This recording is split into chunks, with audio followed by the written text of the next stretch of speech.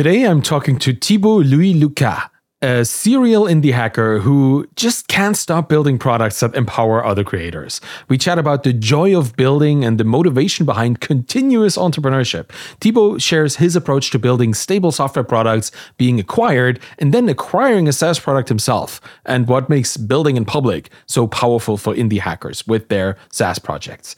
This episode is sponsored by Acquire.com, and we will be diving into acquisitions today as well. So let's get right to our conversation. Here's Thibault. Thibault, you recently sold 2 businesses for over like $10 million, yet you didn't stop building. You didn't spend every day sipping drinks at the beach like people dream of, right? So what's the motivation that you're still building stuff? What keeps you addicted to the hustle? Well, I think it's just not money, I guess. It's like, for me, it's like playing Lego, like when I was 5. It's just the most funny, the best thing that I would enjoy, I think, for the rest of my life, like building new thing and this unique feeling when people are using your products, it's the best. I know that feeling. I was talking to Sharath, our probably mutual friend from Twitter, and just yesterday, and I was describing what I was working on right now, and I got so excited. And he said, "You kind of sound like my 2-year-old, like my 2-year-old child that just found a new toy." And I feel that's kind of what drives indie hackers, right? This joy of building. Is that for you too? It's like the best thing possible that you could possibly do? I think the early stages of any new project, like no matter what you've built before, it's so unique, like this excitement and at the same time, like scaredness of like not finding product market fits. It's like, yes, it's unique. And I think it's so much endorphins that if you have lived through this once, you desperately want to live it again. Yeah, I bet. So it feels, what it sounds like is that you kind of crave that initial stage. Is that right? Yeah, definitely. Okay. Well, that's an interesting thing because honestly, my own experience, like you said, it's a frightening stage, right? You have to constantly think, where's this going to go? You have to do all these experiments. How do you deal with this pressure? Is that something that's just part of it for you? Or have you found ways to cope with it and just, be hopeful about the future outcomes of building? Have you read this book? It doesn't have to be crazy at work. Yeah. Yes. Like this is an awesome book. I definitely recommend it. It can totally change your perspective about how it should be at work. But for me, it's kind of the opposites on my own projects. It's like this pressure that you talked about. It's the one thing that I would be looking for to motivate me on a daily basis to ship new things, to like try to change how people are using my products, just look for new growth vectors. I don't know, like everything that can like drive new perspective, new usage, like pure excitement. Do you see what I mean? Yeah, it sounds like you just need a lot of variety, a lot of variations of the things that you do. Is that why you sold those businesses that grew to a certain point? Like I mentioned that you just a couple years ago, I guess at this point, sold both Tweet Hunter and Taplio for $10+ million, which is crazy. Is that you reached a ceiling and then you sold? Is that what happened? This is definitely part of it, yeah, but definitely not the only reason. The thing is, so my co-founder wanted to sell a little bit more than I did. The truth is, I really thought at the time that we could go much further, and there was like in big decision like this, there's a lot of rational thing that you need to think about. How we were platform dependent, and that was before the Elon Musk drama and like how Twitter turned into X. So we were very much platform dependent, and we were scared about that. And at the same time, we had this conversation with my co-founder that the SaaS was skyrocketing, but we were definitely not getting a big money from the SaaS. So at any point, everything could collapse and we would get basically zero from the success of our products. And you probably know a lot about Twitter and how Twitter has changed a lot in the last few years. But our second product, Taplio, is even more platform dependent on LinkedIn, just because what we are doing there is a little bit more sketchy in a way that we are not only using the public API, but we are using our Chrome extension to get some additional data that we need to run the SaaS. And it could happen that LinkedIn succeed in blocking what we do. We don't think that will happen because I think they are benefiting from what we are doing. Like we are making the creator ecosystem on LinkedIn a bit bigger, but who knows? It's very interesting.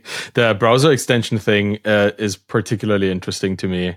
Like, I remember in my own SaaS and Feedback Panda that we sold in 2019, we did the exact same thing. Like the platform that we were on, these online schools in China, they did not allow us to be on. But we had like a browser extension that would just like go into the Vue.js data model and just extract data out of it and send it to our servers. So I guess sketchy browser extension, I know exactly what that is. And I know that's super dangerous, right? Because you're always playing with fire. And by the way, this is such an indie maker thing. This is such a solopreneur thing in a way that like all those big companies, they just can't do that. Like they just can't allow the teams to do some shady, dark things. And like as indie makers, like if you are looking for an idea, something that where you would just be totally free of competition from the big guys, just go for a Chrome extension doing some shady stuff with private APIs from website. It's a gold mine. You can do a lot of things. That's funny. Do you ever feel like morally, skeptical of that kind of behavior? Because obviously shady here just means like you're doing stuff that is not intended to be. It's not criminal technically, but it's kind of, questionable. Do you ever wonder if it's okay to do these things? Yeah, I think it's definitely a good question. My limit, my own limit is, am I putting at risk the accounts of the user that is using the product? And if no, I think I'm fine. So this applies to me for Tapio as an example to the LinkedIn user who are using Tapio. Are they putting their account at risk? And in the case of Tapio, the answer is no. They are not putting their account at risk. So I think we are fine, and we are making everyone happy there. So I would continue to do so. Yeah, of course. And I think, and you do, right? If I look at the history with Tweet Hunter at this point, I think I remember that there was a point in 2023 when it was kind of banned, when Twitter banned the API access, probably because of automatic DMs. If I remember right. Can you tell me about that moment? Like, I think it just was a week or so that you were offline. How did that happen? What did you do to get back? And how did that play into your, risk calculations about the platform? That's a crazy story, but just for the record, this happened after we sold Tweet Hunter. So that was a moment when we lost total access to Twitter, to all API endpoints. And that was the moment where we just told ourselves that we were so right for having sold our business. But so the full story is that I think it was in March 2023, so almost a year ago, Twitter announced that developers would need to go pay $42,000 per month to keep using the API. And that was a crazy amount. Like it made a huge noise on Twitter. Basically, that was the end of indie hacking on the Twitter API. Like only the big players could afford that. And the thing is, they announced that they said you'll have 30 days to transition. Here is a form, fill it. And so we did that. We filled the form, and then we waited. And I think like 4 days later, so out of the 30 days, 4 days later, we got our API access totally cut off, like no warning, nothing.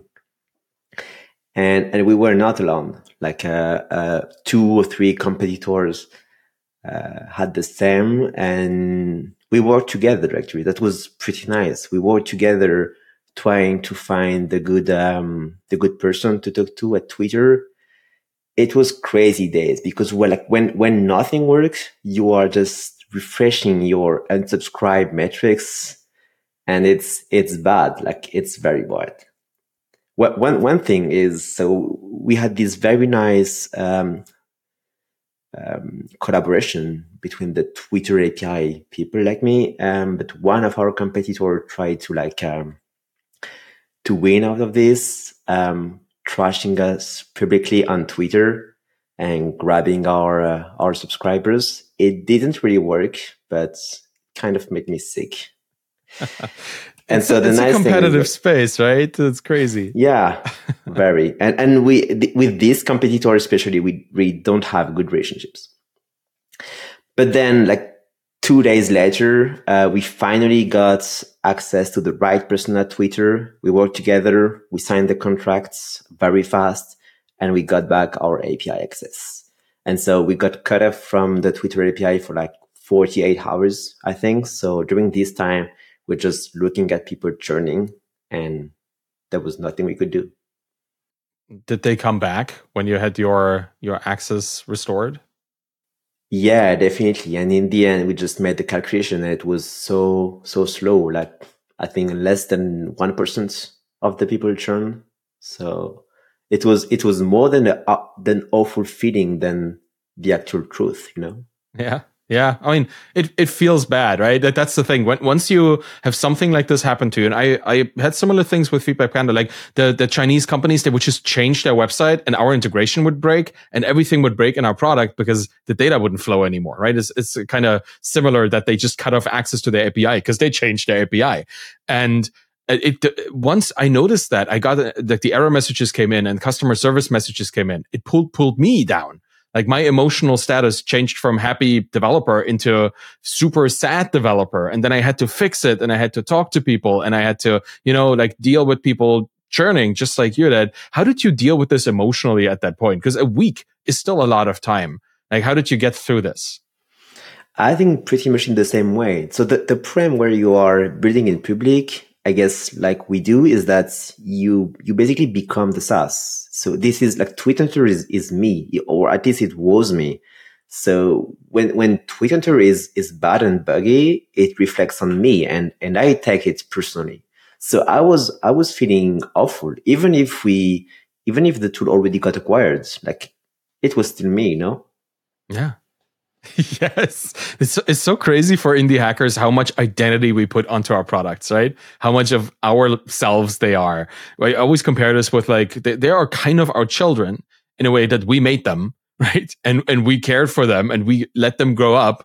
And then that makes it especially hard to actually give them away, right? It's like you offer your SaaS up for adoption if you sell it, if you get acquired. Did that impact you at all? I mean, you stayed with the business, it's different, I guess. You still have custody, but did that impact your emotional relationship with the business at all? Not that much because basically nothing changed in my involvements in Twitter. So Tom, my co-founder, and I are still fully managing the business. And that was one of the key points of the acquisition.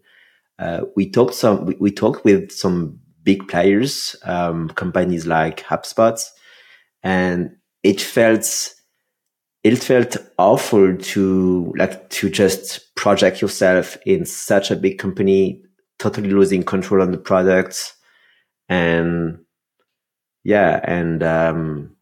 just being a little piece in this big company, you know. So that was like a major topic that we discussed with Lempire, the company which acquired us.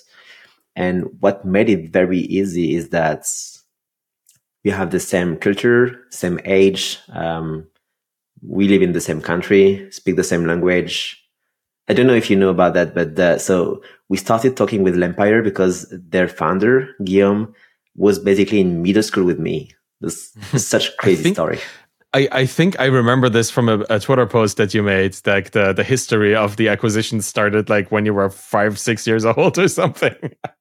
That is so cool. Tell me more about this. Like how do you keep in touch over the years? How did that happen? We definitely not. No, we didn't stay in touch. But the thing is, so when I started indie hacking, I looked up to this guy. Like I learned about Lemlist, and I found their stories so crazy. Like they grew so much, and they were a perfect example of how you can leverage your personal brand, how building in public can work so well. And so I reached out to Guillaume, just a tweet actually. Like I tweeted, "Hey Guillaume, I think we were in middle school together. Are you up for a coffee?" And he said yes. And I think we had like lunch 3 times together, just talking about our products. Just talking. And then we were not selling at that point. And when we got into this willingness of selling the business, I just mentioned it with him. And he said, yeah, why not? And so we started talking more seriously about it. And the crazy thing is I think we fixed all the details about the acquisition over WhatsApp on 2 weeks. It went so fast. And for us, like Tom and I, it was a clear signal that we were working in the same way, talking the same language, you know? Yeah, that's kind of the indie hacker bootstrapper way of doing stuff, right? Not big lawyers, big contracts, meetings or whatever. You just have a WhatsApp chat and you just get the details figured out. That is an important part. And it kind of, that allows you for alignment, right? That allows for the kind of alignment that you know that you're going to be treated right in the future, that the product is going to be treated right the same way that you want it to be treated, and that, everybody benefits from this. That's really cool. Now, you mentioned that you as a French business sold to another French business. Would you have sold internationally as well? Because that is usually more complicated to sell, the whole business or even the product out of a business on a different level. Like, do you think being in France, selling to a French business made it easier for you, or did you not care about that? So we're definitely looking for selling internationally. We thought that selling to a US buyer would make the price way higher. The thing is, Twitter and Tapio always had very high churn, and those big American players, they were so afraid about churn. I don't know why, but like Guillaume was not, and like in this case, he was so right.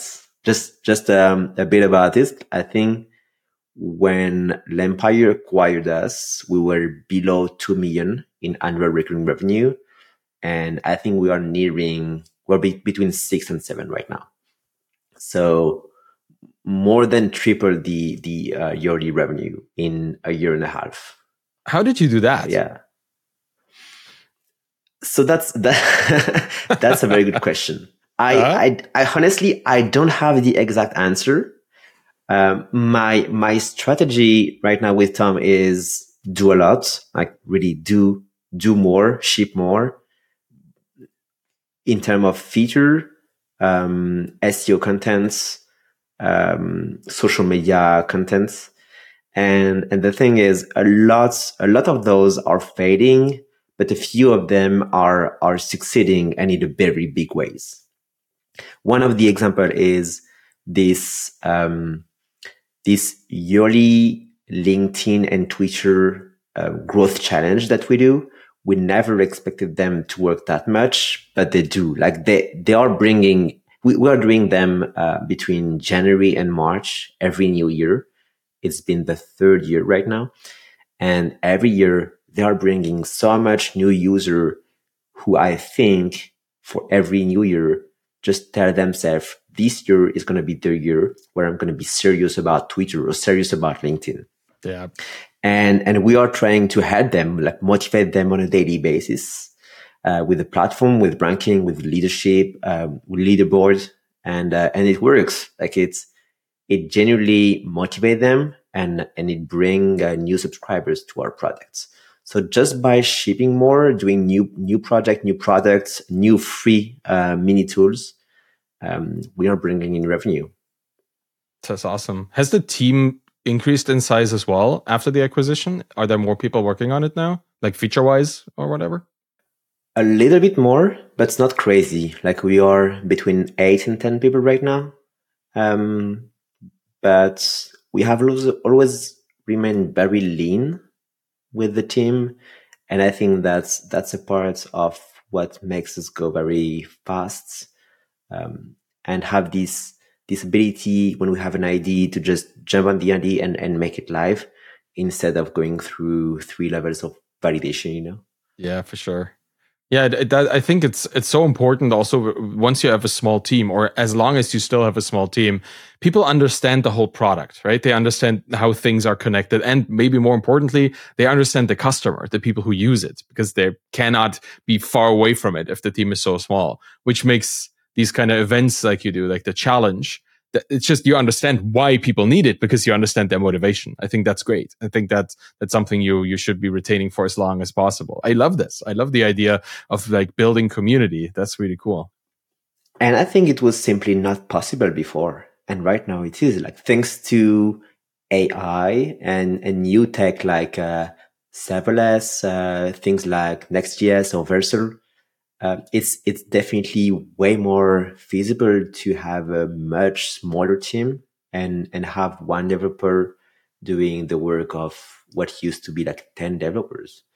And it's crazy when I thought about, like, one of my previous job was CTO as a big scale up company, and I used to manage like 30 developers, and like going to production, shipping new code was still something that was needed to be handled, you know, like it was going bad sometimes, and sometimes the entire production team, like 30 people, had to work on an update because something went bad in the DevOps process. And so this is basically non-existent right now. There is nothing in an update on the server process that could go wrong, and it saves so much bandwidth for the team that we can just work on what really matters. And I think it makes developers much closer toward the end user.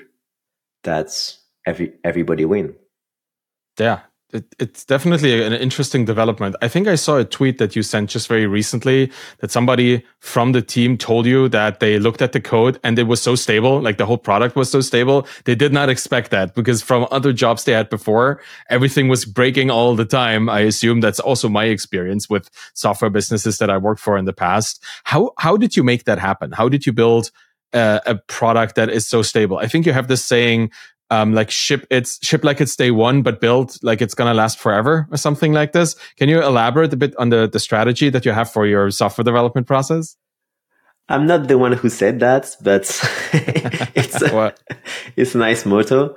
Yeah, I think using, so I'm definitely not like Peter Levels in this. Like I'm not using this PHP thing and old tech. I'm very pro new tech like Next.js and Versal. I think it's a game changer for me.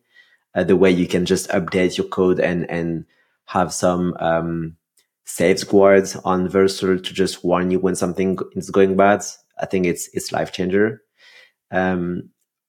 What's really interesting about Twitter and Tapio, and I think a lot of AI based software, something like Copy.ai does that too, is that it's able to provide a lot of value with a lot of different small tools, which are not too much dependent on the one from each other.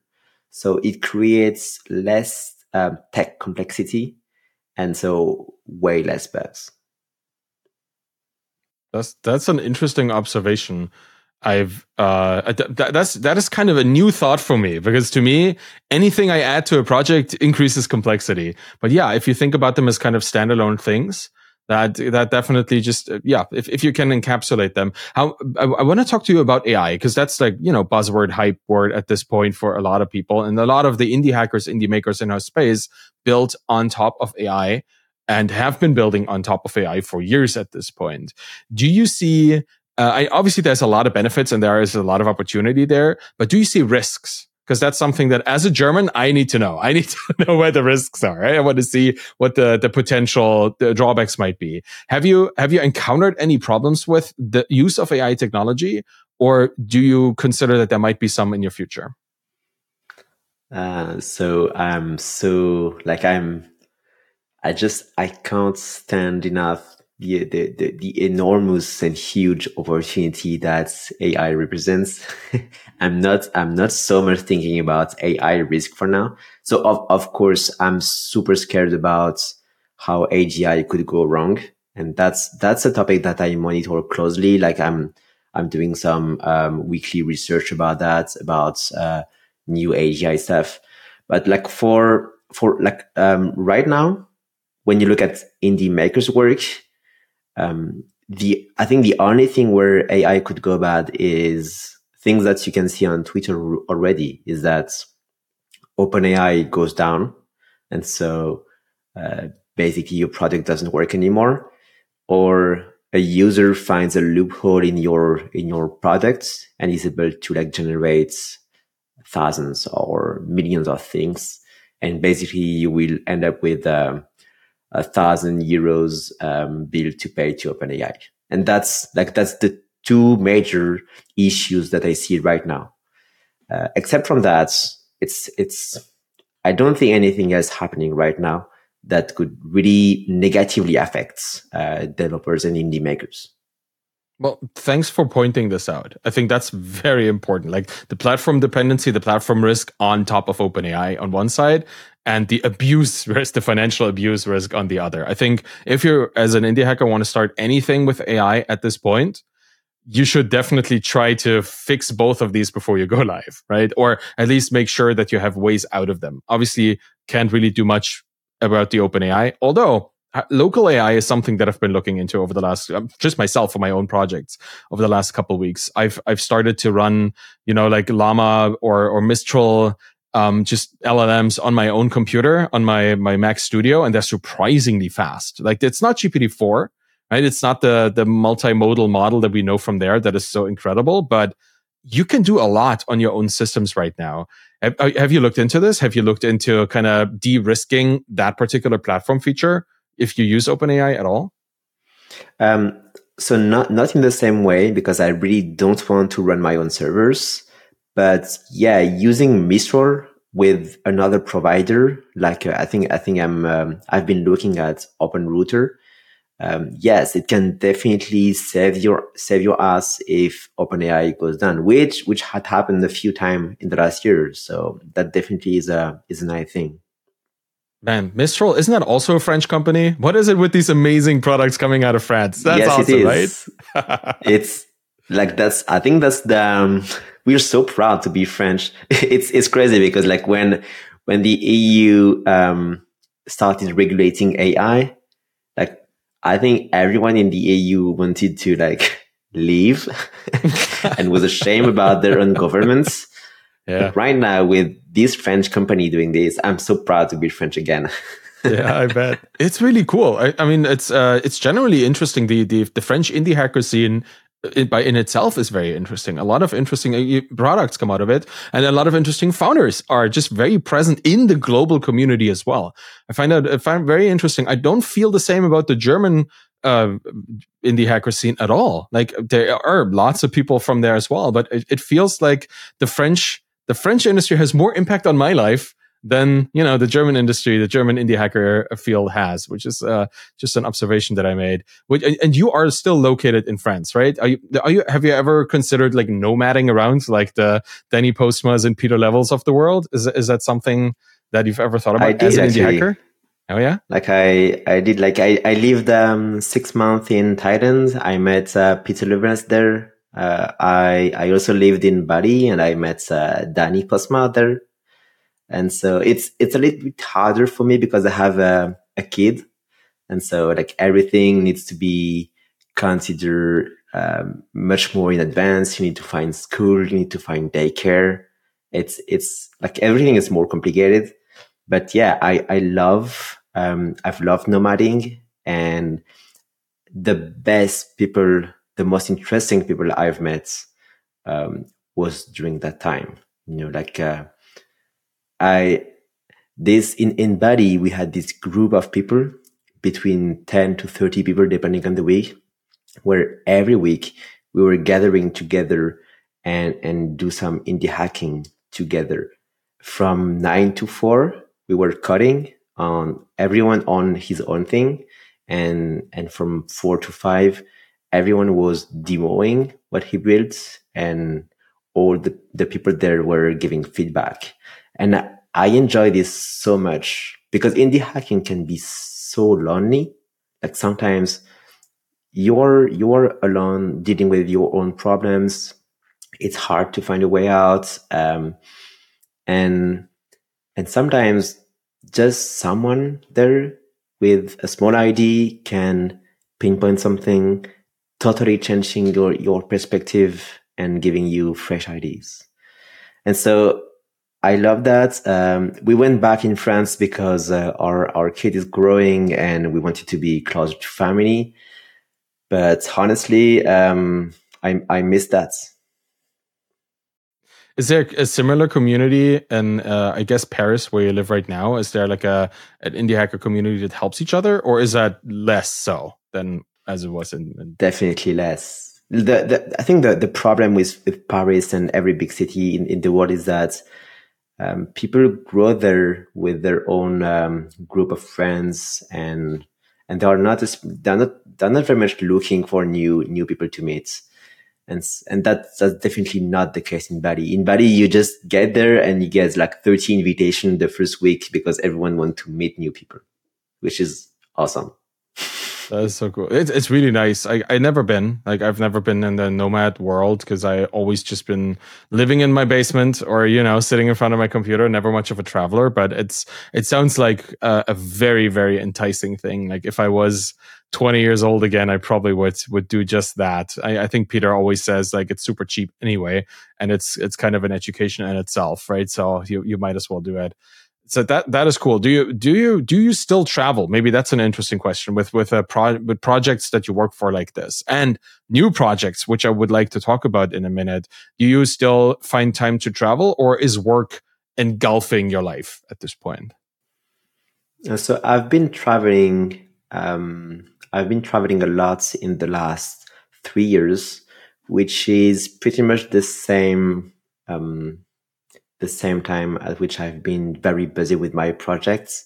So my projects were definitely not blocking me in my travels. Right now, I'm traveling way less because of family stuff, because my wife got a new job, and because we have a new kid coming soon, which is I think is gonna makes us stay a little bit longer in France. But who knows? Maybe we'll start again nomading in the next few years. I don't know. Yeah, I mean that's the thing with nomading. You could just figure it out as you do it, right? That's part of the fun of this. But that is interesting. So new kid, also new side project or new project, I guess. I want to talk to you about the latest thing that you've been spending a lot of time on, I guess, and talking a lot about. You've been acquiring a business, which is, like I said, when I open up this whole conversation with why do you still code and why do you still work, I guess Typeframes is the next thing, right? It's the next thing you're going to be working on and you're working on right now. Can you explain to me, first off, what got you into video creation, and where you want to take this business? So I've been tweeting for like 3 years right now, and especially with Elon Musk coming, I've seen the contents themselves going from like text to very much media based. And I'm pretty sure that Twitter, which was not a video platform and was not an image platform, is going in that direction. LinkedIn is the same. And so my feeling is that everything is going to be video based, basically, or at least like more video based than what it was before. And I found Typeframe, and that's an interesting story. In the last 3 years, to support Twitter and Tapio, we acquired I think 10 new products, like tiny products, which was mainly the work of an indie maker for like a day or a week or maybe a month. And so all those products that we acquired have been bought for traffic that's then supported the growth of Twitter and Tapio. And one day I found out about Typeframe on Twitter. Like this guy, Lilian, was releasing Typeframe and made a lot of noise on Twitter. People loved the products. And so it got released, people got subscribed. But then something happened. I think Lilian just simply stopped working on Typeframe. I don't know exactly why, like if he got bored of the products or if he had stuff in his life that's made him want to focus on other things. But the thing is, he pretty much stopped working on Typeframe. And that's where I reach out. And because we acquired a lot of products with Twitter and Tapio, I knew a bit about how to deal with this kind of acquisition, like small products acquisition. And I found a way to make the deal happen with Lilian. And Lilian trusted me in acquiring the products with a specific kind of deal where I didn't have the money or I didn't want to invest the money, the full money of what I think Typeframe was valued. But we found a deal where Lilian will get a revenue share of everything that Typeframe is going to generate in the next few months or years, depending on how much it generates. And so the deal happened in September. Typeframe was not a subscription-based product. I switched it to a subscription-based product. And from September to December, we went from 0 to 4K in monthly recurring revenue, and it's still growing. That is so cool. So nothing is done. There's just a lot of things to work on, but it's super exciting, way more tech demanding, I guess. But there is so much to do when you have a video-based product. Do you consider this like a side project, or is this like one of the main projects for you? Like, where does it fit into your existing job or existing work that you do on the other products that you're kind of still managing? Well, it's definitely a side project for me because like my main focus right now is still on Twitter and Tapio. But thanks to the acquisition, I have some money around, so I hired a developer, and we're working together on making Typeframe a little bit bigger. So this developer main focus is Typeframe, so we are able to sustain a pretty good shipping speed, and I hope that with this structure, it's going to be enough to succeed in some way in the Twitter sphere. I'm also trying to since this structure has been pretty much successful, like going from 0 to 4K in monthly revenue, I'm trying to actually launch new side project on side. So I can't say too much right now, but I hope that's some new things can come out in 2024. It is so crazy. This indie hacker way of just launching stuff all the time. Like you just started another thing. Well, why not build something else? I know the feeling. I'm working on another thing as well just now. It is, can't help myself because it's just so interesting, right? The technology, the field you're operating in. Let's talk a little bit about video. I think you're absolutely right. Like it's not, I think, unsurprising that yesterday, as of this recording, I think was the first Mr. Beast video that was fully posted to Twitter, right? That was a big thing. Like Elon Musk posted it. I think within 3 hours, the Mr. Beast video got 18 million views just because it was the first like hour, or what was it, like 15, 20-minute long Mr. Beast video that was natively put on Twitter, not on YouTube. And it's like, that is a signal, right? Like if people with this kind of following and this kind of like presence, celebrity even, choose this platform for their content, that is a very, very strong signal. So maybe the question is, as indie hackers, as people who are super busy already launching new products all the time, how much energy should we put into creating video-based content? Because it's easy to tweet, kind of. You still have to have something to say, but making a video that's a lot of work, scripting and recording or using tools to do it. Like how much time would you recommend for indie hackers that are still building to spend on video creation? So I have to admit that I have a very limited knowledge about that, and probably you know more than me. I think my only take would be that I think when you are starting doing some video based content, we are overthinking it in a way that maybe you don't need a script, maybe you don't need to edit your video, maybe you just need to play starts, mess around with your own tool, screen record at the same time, and post the video as it is. Maybe. I love this. It's also more honest, right? It's just like building in public, sharing the actual reality of your life, not kind of the fancy, glossy Instagram version. I agree with you. Like particularly screencasts, if you follow a couple rules to make it usable, it doesn't have to be fancy, right? It just has to be true. And I think I'm a big believer of like quantity leads to quality in a way that if you look at the perfect setup right at the beginning, you will simply not start anything, or at least 90% of the people will not start. And so you just have to start with a messy setup, doing messy content, crappy video, and just ship them. And be okay with the shame of shipping them. And right. use that shame to actually do better the next time, but never miss a day or never miss a week. I don't know what your schedule is going to be.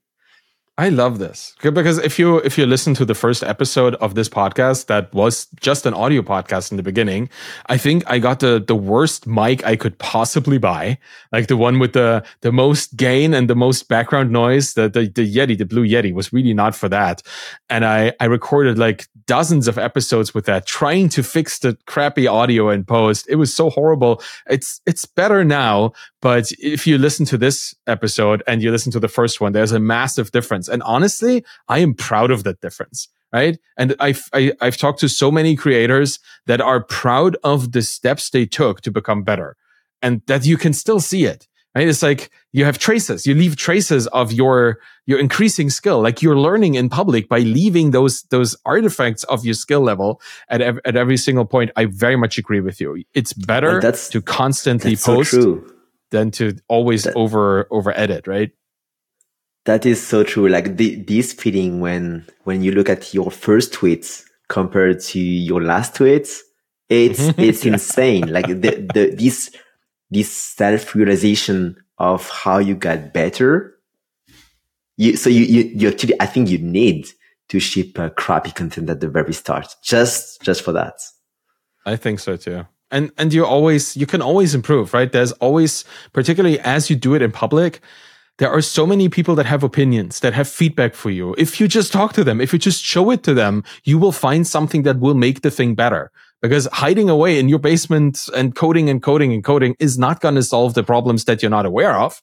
So you really have to push it out, and you have to share parts of it so that people can see the whole picture.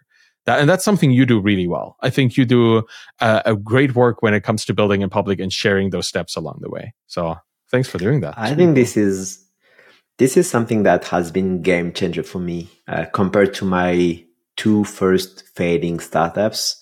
Is that when we shipped Twitter, the support link at the very bottom of the page were redirecting people to my own Twitter DMs. And so I got the DM in real time and I was checking all day long.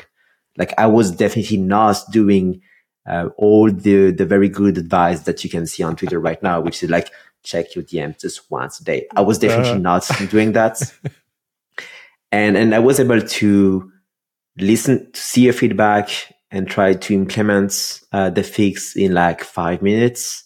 And when I was doing that, the few users that was watching while I was doing it got super impressed. And I think that was like both the awesome feeling that you get as a user when you are heard, and at the same time, the product improvements like that was based on actual feedback. Both of that was super really contributed to the success of Tweet Hunter. Yeah, it's validation. It's people solving your problems for you by telling you what they need and showing where the difference is between what your product does and what it should be doing. I think that's a great idea. Honestly, I'm doing the same for Podline for my latest thing that I've been building. Like my support is just my Twitter DMs as well. If people have a problem, they can tell me and then I can fix it for them. And honestly, I think a quick response time to this, a direct message, and then building the feature or fixing the bug and immediately pushing it to production, that feeling, not just for the developer, but for the person that had the problem, the feeling that somebody took you seriously and solved your problem right there, like within minutes, that is something that will turn them into the biggest evangelists you could possibly have for your product. Like that's kind of a little marketing outsourcing that you do. This person will talk about you and your product positively forever. It's really, really powerful. That's so true. And just something else about that is when you hear about a lot of people, what they're saying on Twitter is that it's so easy to get started a new product when you have 100K, 1,000 followers. And of course it is, like you get an acquisition boost at the very beginning.